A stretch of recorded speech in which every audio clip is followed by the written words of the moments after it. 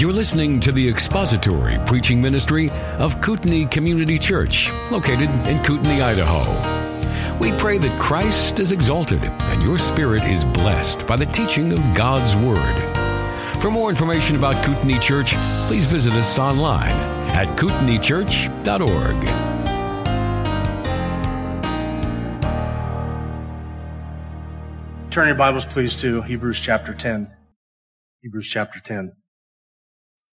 And we're going to read together verses 26 through 31. We'll pray together before we read that passage. Hebrews 10, beginning at verse 26. When you found your place, let's pray together.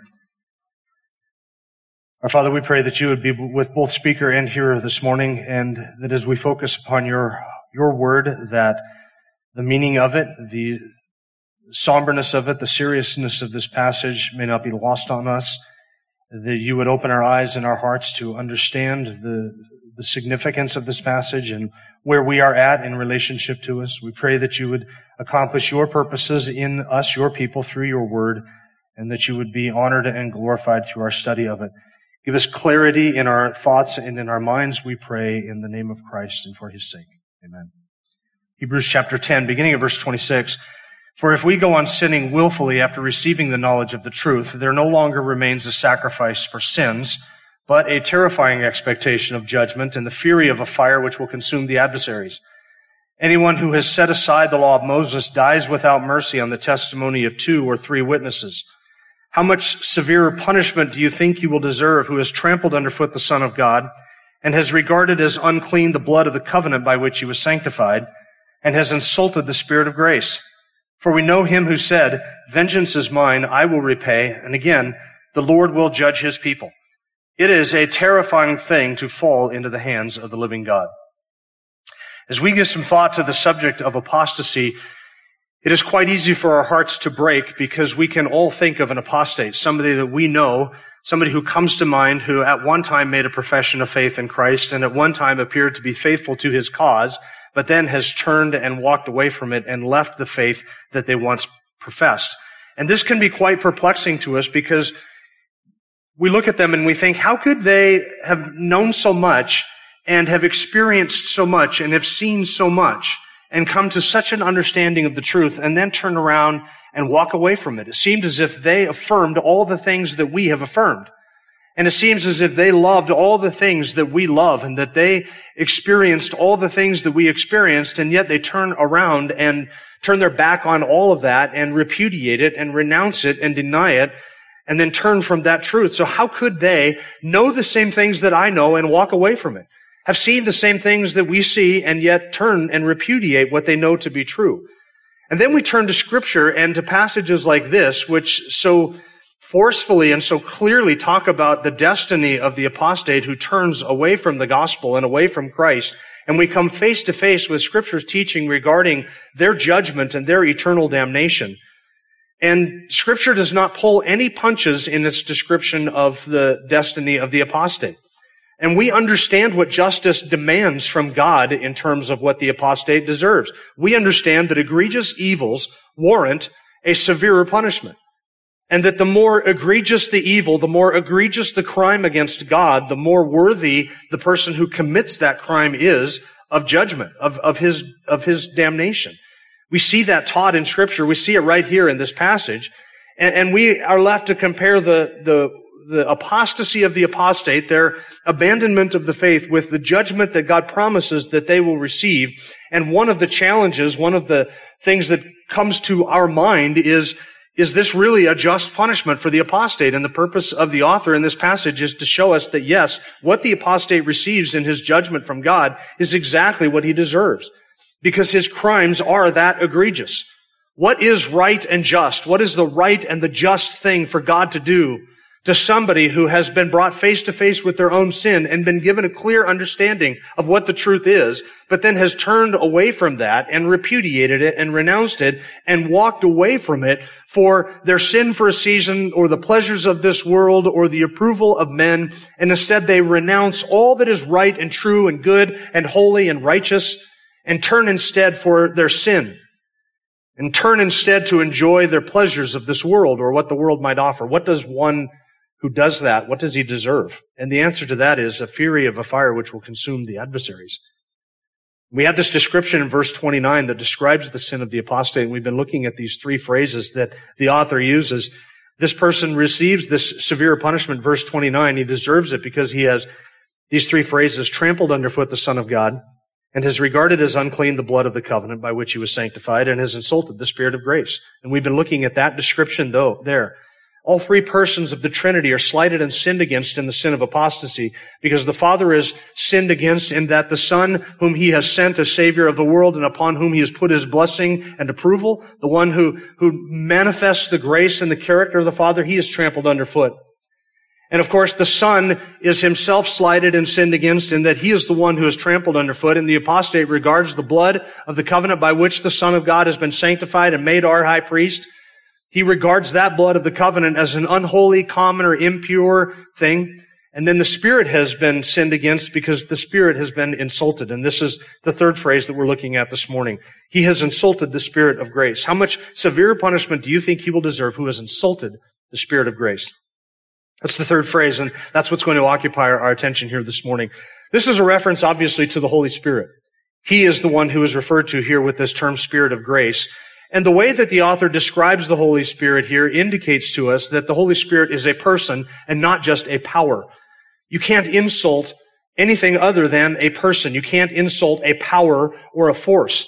And so this is, of course, in contradistinction to the theology of Jehovah's Witnesses, who believe that the Holy Spirit is nothing more than a designation of God's active power or his force. It's the description of the way that the Bible describes God's energy or the power by which God does his work or activity. They would say that's what the Holy Spirit is. That the Holy Spirit is not a person. He is not divine. You can't even refer, the Jehovah's Witnesses would say, to the Holy Spirit as a he or as a person, because he is not a person or a personality. He is simply God's active force or his power. Well, the author says you can insult the Spirit of grace. Insult him. Can you insult a power? A force field, an energy field? Only a person can be insulted, right? I've said a lot of horrible things about electricity in my life. Mostly when I run afoul of electricity in some way, or when it goes off in the middle of a football game. I have cursed electricity, but never in cursing electricity have I ever been worried that it might be insulted and not come on again before the game is over, just to show me that it is insulted and upset with what I said about it. You can only insult a person, not a power.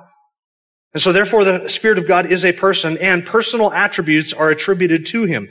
In fact, not only is that true that you cannot lie to a power, but only to a person, you can't grieve a power either. And yet the Scriptures warn us against grieving the Holy Spirit in Ephesians 4, verse 30. You can't lie to an energy force, but Scripture tells us that we can lie to the Holy Spirit. Ananias and Sapphira did it in Acts chapter 5, and it cost them their lives. You can't quench a power or a force, but Scripture warns us against quenching the Holy Spirit in 1 Thessalonians chapter 5. And of course, you can't blaspheme a power or a force like electricity, but you can blaspheme a person. And not only are those actions only possible to be done to a person, but the Holy Spirit also performs personal actions or activities. He is the one who gifts God's people. He is the one who calls us, who speaks through his word, who regenerates us and empowers us to service. He moves, he comforts, he convicts, he indwells, he sanctifies, he seals us, he draws us to the Son. This person has a will, and Scripture uses personal pronouns like he and him to refer to the Holy Spirit. He is a person. And not only is he a person, he is a divine person, because Scripture says that the Holy Spirit is God. In fact, in Acts chapter 5, the passage that I just referred to with Ananias and Sapphira, Peter said to Ananias and Sapphira, after they had sold their property and given part of it to the apostles and lied about the amount that they had sold it for, Peter said to Ananias, you have lied to the Holy Spirit. And later in the same passage, he says, you have not lied to men, but you have lied to God. There the Holy Spirit is called God in Acts chapter 5. And he performs divine acts. He does things that only a divine person can do, like regenerating and giving spiritual life to God's people, his elect. The Holy Spirit was involved in the creation of all things in Genesis chapter 1. He is the one who raised Christ from the dead in Romans chapter 8, and he performed miracles through the Lord Jesus Christ as Christ did all of his miraculous works in the power of the Holy Spirit in the Gospels. So these are divine acts that the Holy Spirit does. And notice the title that is given to him here in verse 28. He is called the Spirit of Grace. Now that is familiar language to a Jew who was a conversant in his Old Testament, because that language, that phrase is taken, that description of the Holy Spirit is taken from Zechariah chapter 12, verse 10. In fact, there are only 2 times in all of Scripture where the Holy Spirit is called the Spirit of Grace, where He's given this title. Once is here in the book of Hebrews chapter 10, and the other is in Zechariah chapter 12, verse 10. Here's Zechariah 12, verse 10, a familiar passage once I read it to you. Listen. I will pour out on the house of David and on the inhabitants of Jerusalem the Spirit of grace and of supplication, so that they will look on me whom they have pierced, and they will mourn for him as one mourns for an only son. And they will weep bitterly over him like the bitter weeping over a firstborn. What is Zechariah describing there? He is describing a future time when God will fulfill all of the eschatological blessings to the nation of Israel, and He will pour out on the inhabitants of Jerusalem and on the house of David a spirit of supplication and mourning, that is the Spirit of grace. And that Spirit of grace will cause all of those of the house of David and in the city of Jerusalem to look on, this passage says, it is God speaking, to look on me whom they have pierced, and mourn for him as one mourns for an only son. And there, this one who is pierced is given the attribute of divinity. It is God Himself who says He is pierced. And they mourn for him as one mourns for a son. So there the work of the Spirit of God is to draw the focus and attention of the nation of Israel, the people of God there in the Old Covenant nation of Israel, to the Messiah whom they had pierced, and to create in them mourning as they recognize their sin and grieve over it and come to Him. That is the fulfillment of the eschatological blessings promised to the nation of Israel under the new covenant. When Paul says in Romans chapter 11, verse 26, that all Israel will be saved, that is the event that he is talking about. He is looking forward to the national salvation of Israel. So that phrase, Spirit of grace, occurs in the Old Covenant, in the Old Testament, I should say, in reference to the New Covenant blessings, particularly the end-time eschatological blessings that will be poured out on the nation of Israel. But it also occurs in Zechariah chapter 12 in the context of describing the sacrifice of Christ. They will look on me whom they have pierced. So it's interesting then that the author would use that description of the Holy Spirit, which only occurs one other time in all of Scripture, and then it's in the Old Testament, referring to the new covenant blessings promised to the nation of Israel and referring to the sacrifice of this divine Son. And it is the Holy Spirit who, in reference to that eschatological promises and in reference to that sacrifice of the divine Son, is going to do this work in the people and the nation of Israel, creating in them a knowledge of their sin and a turning to the person of Christ. So here the author uses that phrase, that descriptor for the Holy Spirit, to remind us of what that work of the Holy Spirit is. What is the work of the Holy Spirit in Zechariah? In Zechariah, the context is sacrifice and new covenant blessings. And what is the context of Hebrews chapter 10? It is sacrifice and new covenant blessings. It's the same descriptor used of the Holy Spirit in both of those passages, and the contexts are similar in terms of their subject matter and their promises. So what is Zechariah? Why does he use that description? Well, because in the author of Hebrews, why does he use Zechariah's description? To remind us of the work of the Holy Spirit that he was promised to do in the book of Zechariah. That is, to turn people's attention to Christ, to bring them a knowledge of their sin, and create in them a mourning and repentance over that, and to create in them an understanding of what they have done against that Son. And this brings us to the work of the Holy Spirit. We've talked a little bit here about the person of the Holy Spirit. He is the Spirit of grace, the Spirit who gives grace, the Spirit who does even a gracious work. So what does Scripture say is the work of the Holy Spirit? And we're covering all of this so we can understand what it means that when we insult the Spirit of grace. The work of the Holy Spirit is a gracious work, and it is a Christ-centered work. Jesus, in his last discourse with his disciples on the night before his betrayal, the night of his betrayal, and the night before his crucifixion, in John chapter 16, verse 14, he says, "He will glorify me," that is speaking of the Holy Spirit, "He will glorify me, for He will take of mine and will disclose it to you." And Jesus was promising there to the disciples that the work of the Spirit of God would be to reveal to them the things of Christ. He will take of those things that belong to me, and He will reveal them to you and disclose them to you. And that describes the gracious work of the Holy Spirit in drawing attention to Christ. He reveals the nature of the Lord Jesus Christ. He illuminates our hearts and our minds to show to us the glories of Christ and His oneness with the Father and the magnificent and glorious nature of His sacrifice. The Holy Spirit points and draws our attention to the Lord Jesus Christ, showing Christ as the sacrifice for sins. and showing that forgiveness of sins looks like in those who turn to Jesus Christ. So the Spirit of God directs our attention to Christ, and it is the work of the Holy Spirit to do that, to draw His elect to Him, to turn our focus and attention on the Lord Jesus Christ. And I would say something here at this point that I've said a number of times before. Any ministry or any emphasis or any theology that focuses attention and almost a fixation upon the Spirit of God is not a biblical ministry or theology. Because the work of the Spirit of God is to point to Jesus Christ. Why? Because in the person of Christ, we see the nature of the Father revealed. So the way that we glorify the triune God is when the Spirit of God turns our attention not upon Himself, but upon Christ, so that we may behold in Him all of the glory and the nature of the Father. And when we see in Christ all of the glory and the nature of the Father, and it is the work of the Spirit to show us that, then we can worship and adore our triune God, understanding that the role of the Spirit is not to draw attention to Himself, and not to create in us a longing and a longing and a longing and a singing for more of the Holy Spirit, but rather a focus and a fixation upon the Lord Jesus Christ. That is the biblical role of the Holy Spirit. That's what He does. He takes what belongs to Christ and reveals it to us. This is what He will do in the end times. When He causes the nation of Israel to look to whom? The Holy Spirit? No, to Christ, and mourn for Him as one mourns for an only son. So it's a Christ-centered work that the Spirit of God does. And it's a gracious work. That is a gracious thing. Second, it is a convicting work. Jesus said in John 16:8, and when He comes, He will convict the world concerning sin and righteousness and judgment to come. The Spirit of God grants an understanding to us of who Christ is and of our sin, and He does this to the apostate as well. He shows to the apostate the nature of his sin, and the apostate understands and is brought to understand by the ministry of the Holy Spirit that the remedy for his sin is to be found in the person of Jesus Christ.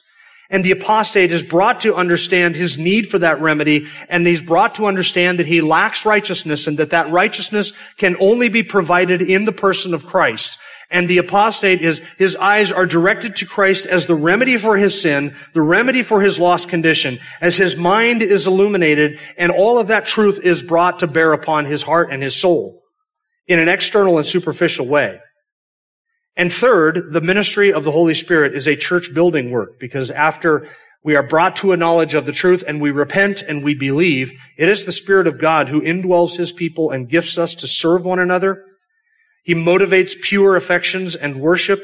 He makes the people of God holy, granting us victory over sin, sanctifying us, energizing our hearts to serve Him, motivating us to mortify sin and put to death the members of our body and our flesh. He is the one who fills us with love and joy and empowers us to serve Him in a God-honoring and Christ-exalting way. All of that is the work of the Holy Spirit. All of that is a gracious work. And when we say gracious, we mean that none of that is deserved. What do we deserve? We deserve none of that. We do not deserve in ourselves being born as children and descendants of Adam. We do not deserve to have our minds enlightened and our eyes opened and our hearts changed and to be indwelt by the Spirit of God. We do not deserve any of the gracious works that the Spirit of God does to us. But the apostate experiences these things superficially. He sees the grace of God on display. He sees the works of the Spirit of God amongst the people of God as the apostate sits in the congregation of God's people. He sees grace on display. And he benefits and experiences all of the gracious works that the Holy Spirit does in and amongst the people of God. He experiences all of the blessings of the Spirit of God superficially as he sees them poured out upon God's people, whom he is among and whom he is with and whom he pretends to be one with. He is warned of the judgment that is to come, and he is given examples, and he sees examples of people who have escaped that judgment by repentance and faith. And the apostate is called to repentance and called to belief, and the truth is put right there in front of him. And what does the apostate do with that truth? He insults the Spirit of grace. That word insults is a word that doesn't just mean insulting somebody, but it means to mock them. And it has the idea of showing contempt for the person who is so insulted.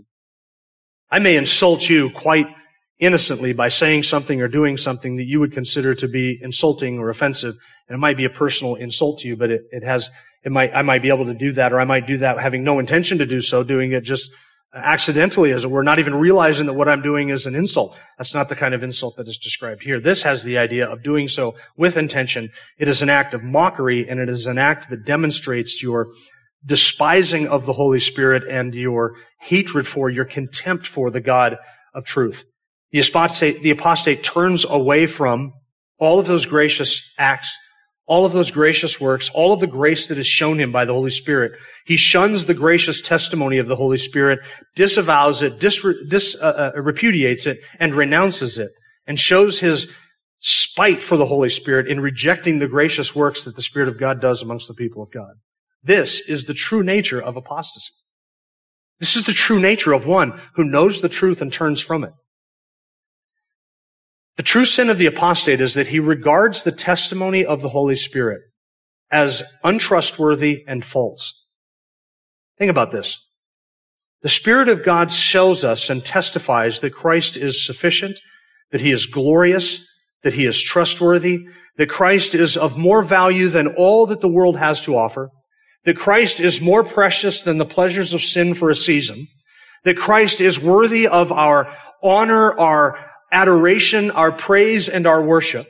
The Holy Spirit testifies that Christ should be and is worthy of being more precious to us than anything else that the world may offer. He is worthy of us laying down our lives, taking up our cross and following him and dying for him if necessary. That is the testimony of the Holy Spirit. That's the testimony of the Holy Spirit through Scripture. And what does the apostate say? The apostate says, no, that's a lie. Christ is not more valuable than what the world has to offer. Christ is not more valuable than the applause of men. Christ is not more precious than my sin for a season. Christ is not worthy of my confidence, my trust, my adoration, my praise, or my thankfulness. Christ is not worth any of that. The apostate, in his act of turning away from the truth, is saying that the testimony of the Holy Spirit concerning the divine Son, of whom the Father said, "This is my beloved Son in whom I am well pleased," that the Spirit's testimony concerning him is a lie. Further, the apostate sin says that the testimony of the Holy Spirit concerning our sin is a lie. Whereas the Holy Spirit testifies that I need a Savior because I am a wretched, lost, depraved, helpless, hopeless sinner who has violated God's law, turned his back upon the truth, and sinned against a most holy and most benevolent sovereign in the Lord Jesus Christ. And therefore I need salvation and I need atonement for my sin and payment for my sin, and that I desperately need righteousness because I am unrighteous. And if I stand before a holy God, I will perish on that day because I need righteousness and I need forgiveness. That's the testimony of the Holy Spirit. And the apostate says, no, that's a lie. I don't need a covering for my sin. I don't need righteousness. In fact, I am able to stand in front of a most holy God on the day of judgment, and I will trust in my own righteousness to avail for me on that day. I don't need atonement for my sin. I don't need a sacrifice. And most of all, I don't need the sacrifice of Jesus Christ. The sin of the apostate is that he says, concerning the testimony of the Holy Spirit about our sin, that the Holy Spirit is a liar. And the sin of the apostate is that he regards the works of the Holy Spirit as lies and as frauds. He sits, the apostate does, and enjoys the giftedness of the Holy Spirit in the lives of the people of God around him. He sees the graciousness of people. He sees the lives of thieves, ex-thieves, and liars, and prostitutes, and drug addicts, and wife abusers, and wife beaters and haters of God, totally transformed by the gospel of Jesus Christ and their lives turned around. And he says concerning that gracious work that it is merely it's not real, it's just a psychosomatic ruse, it's just a myth, there's nothing to it, it's created by something else. He says regarding the work of the Spirit of God that it is not a gracious work and that it is not true. The sin of the apostate is that he regards the testimony concerning Christ as a lie. He regards the testimony concerning our sin and our need for Christ as a lie, and that he regards the works, the gracious works of the Holy Spirit, which he sees each and every day as he is around the people of God, as a fraud. Now, Ananias and Sapphira were killed as a judgment from God because they lied to the Holy Spirit. And now I ask you, how much more severe punishment do you think he deserves who calls the Holy Spirit a liar?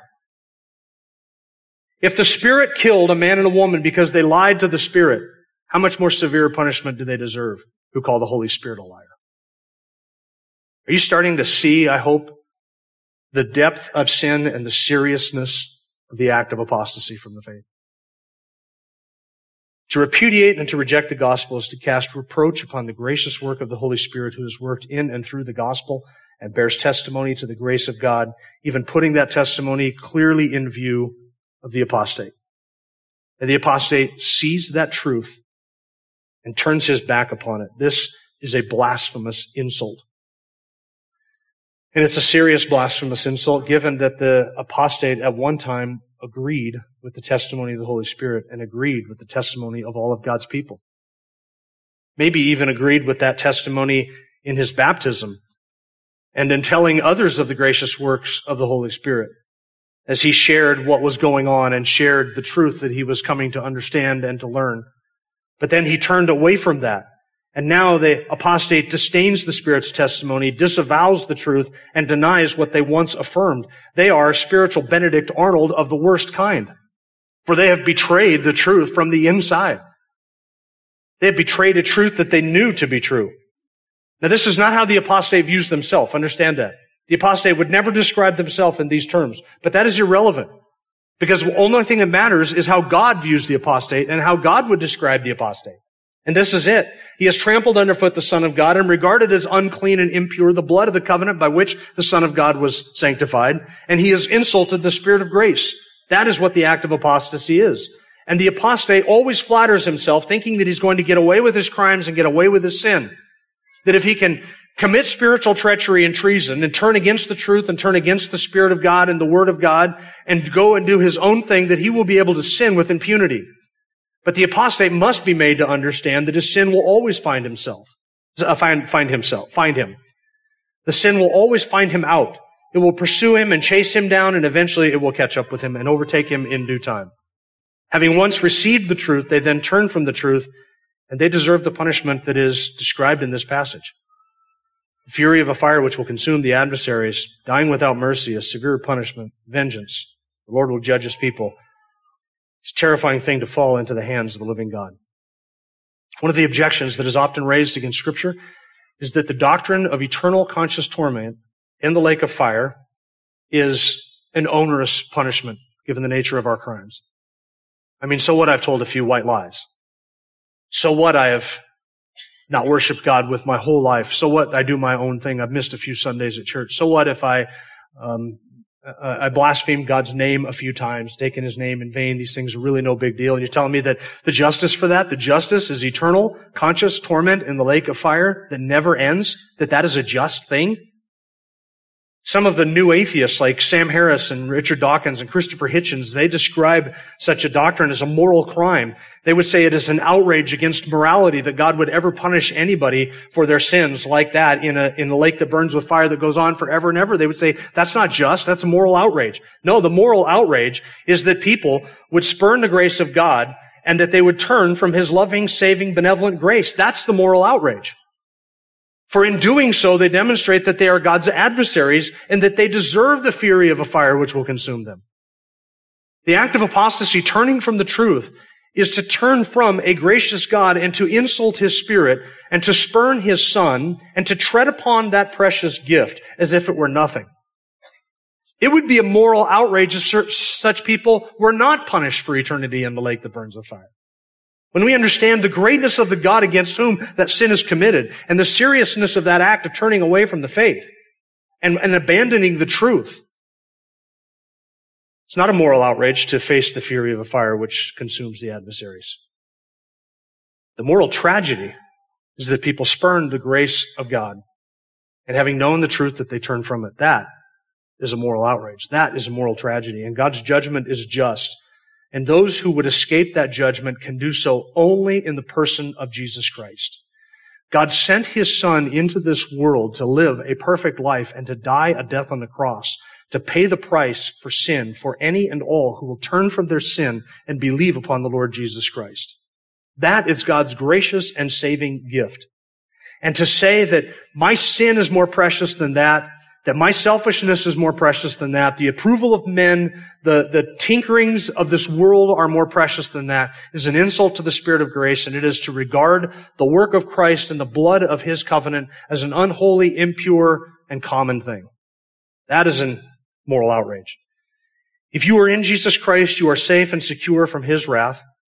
If you are not in Jesus Christ, you can be if you will repent of your sin and trust in his salvation. Believe that Jesus Christ died to pay the price for your sin. Turn from your sin, come to him, repent, and believe and place your faith in Jesus Christ, and he will save you. He will forgive you of your sin. He will give you his righteousness, and he will take you to heaven to be with him. He will keep you safe, and he will keep you secure. To turn from that truth, having heard everything you have heard today, is to turn from the only road to salvation. It is to turn from the only offer of grace and salvation, and that is found in Jesus Christ and in Christ alone. Repent and believe the gospel. If you turn away from the gospel and you will not repent and believe, then you demonstrate by walking away from him that you are his adversary and you deserve the fury of a fire which will consume you. Repent and trust Christ. Thank you for listening to the latest podcast from Kootenai Church. If you'd like to learn more about Kootenai Church or to donate to our church ministry, you can do so online by visiting kootenaichurch.org. We hope you enjoyed this podcast and pray you'll join us again next time. Once again, thank you for listening.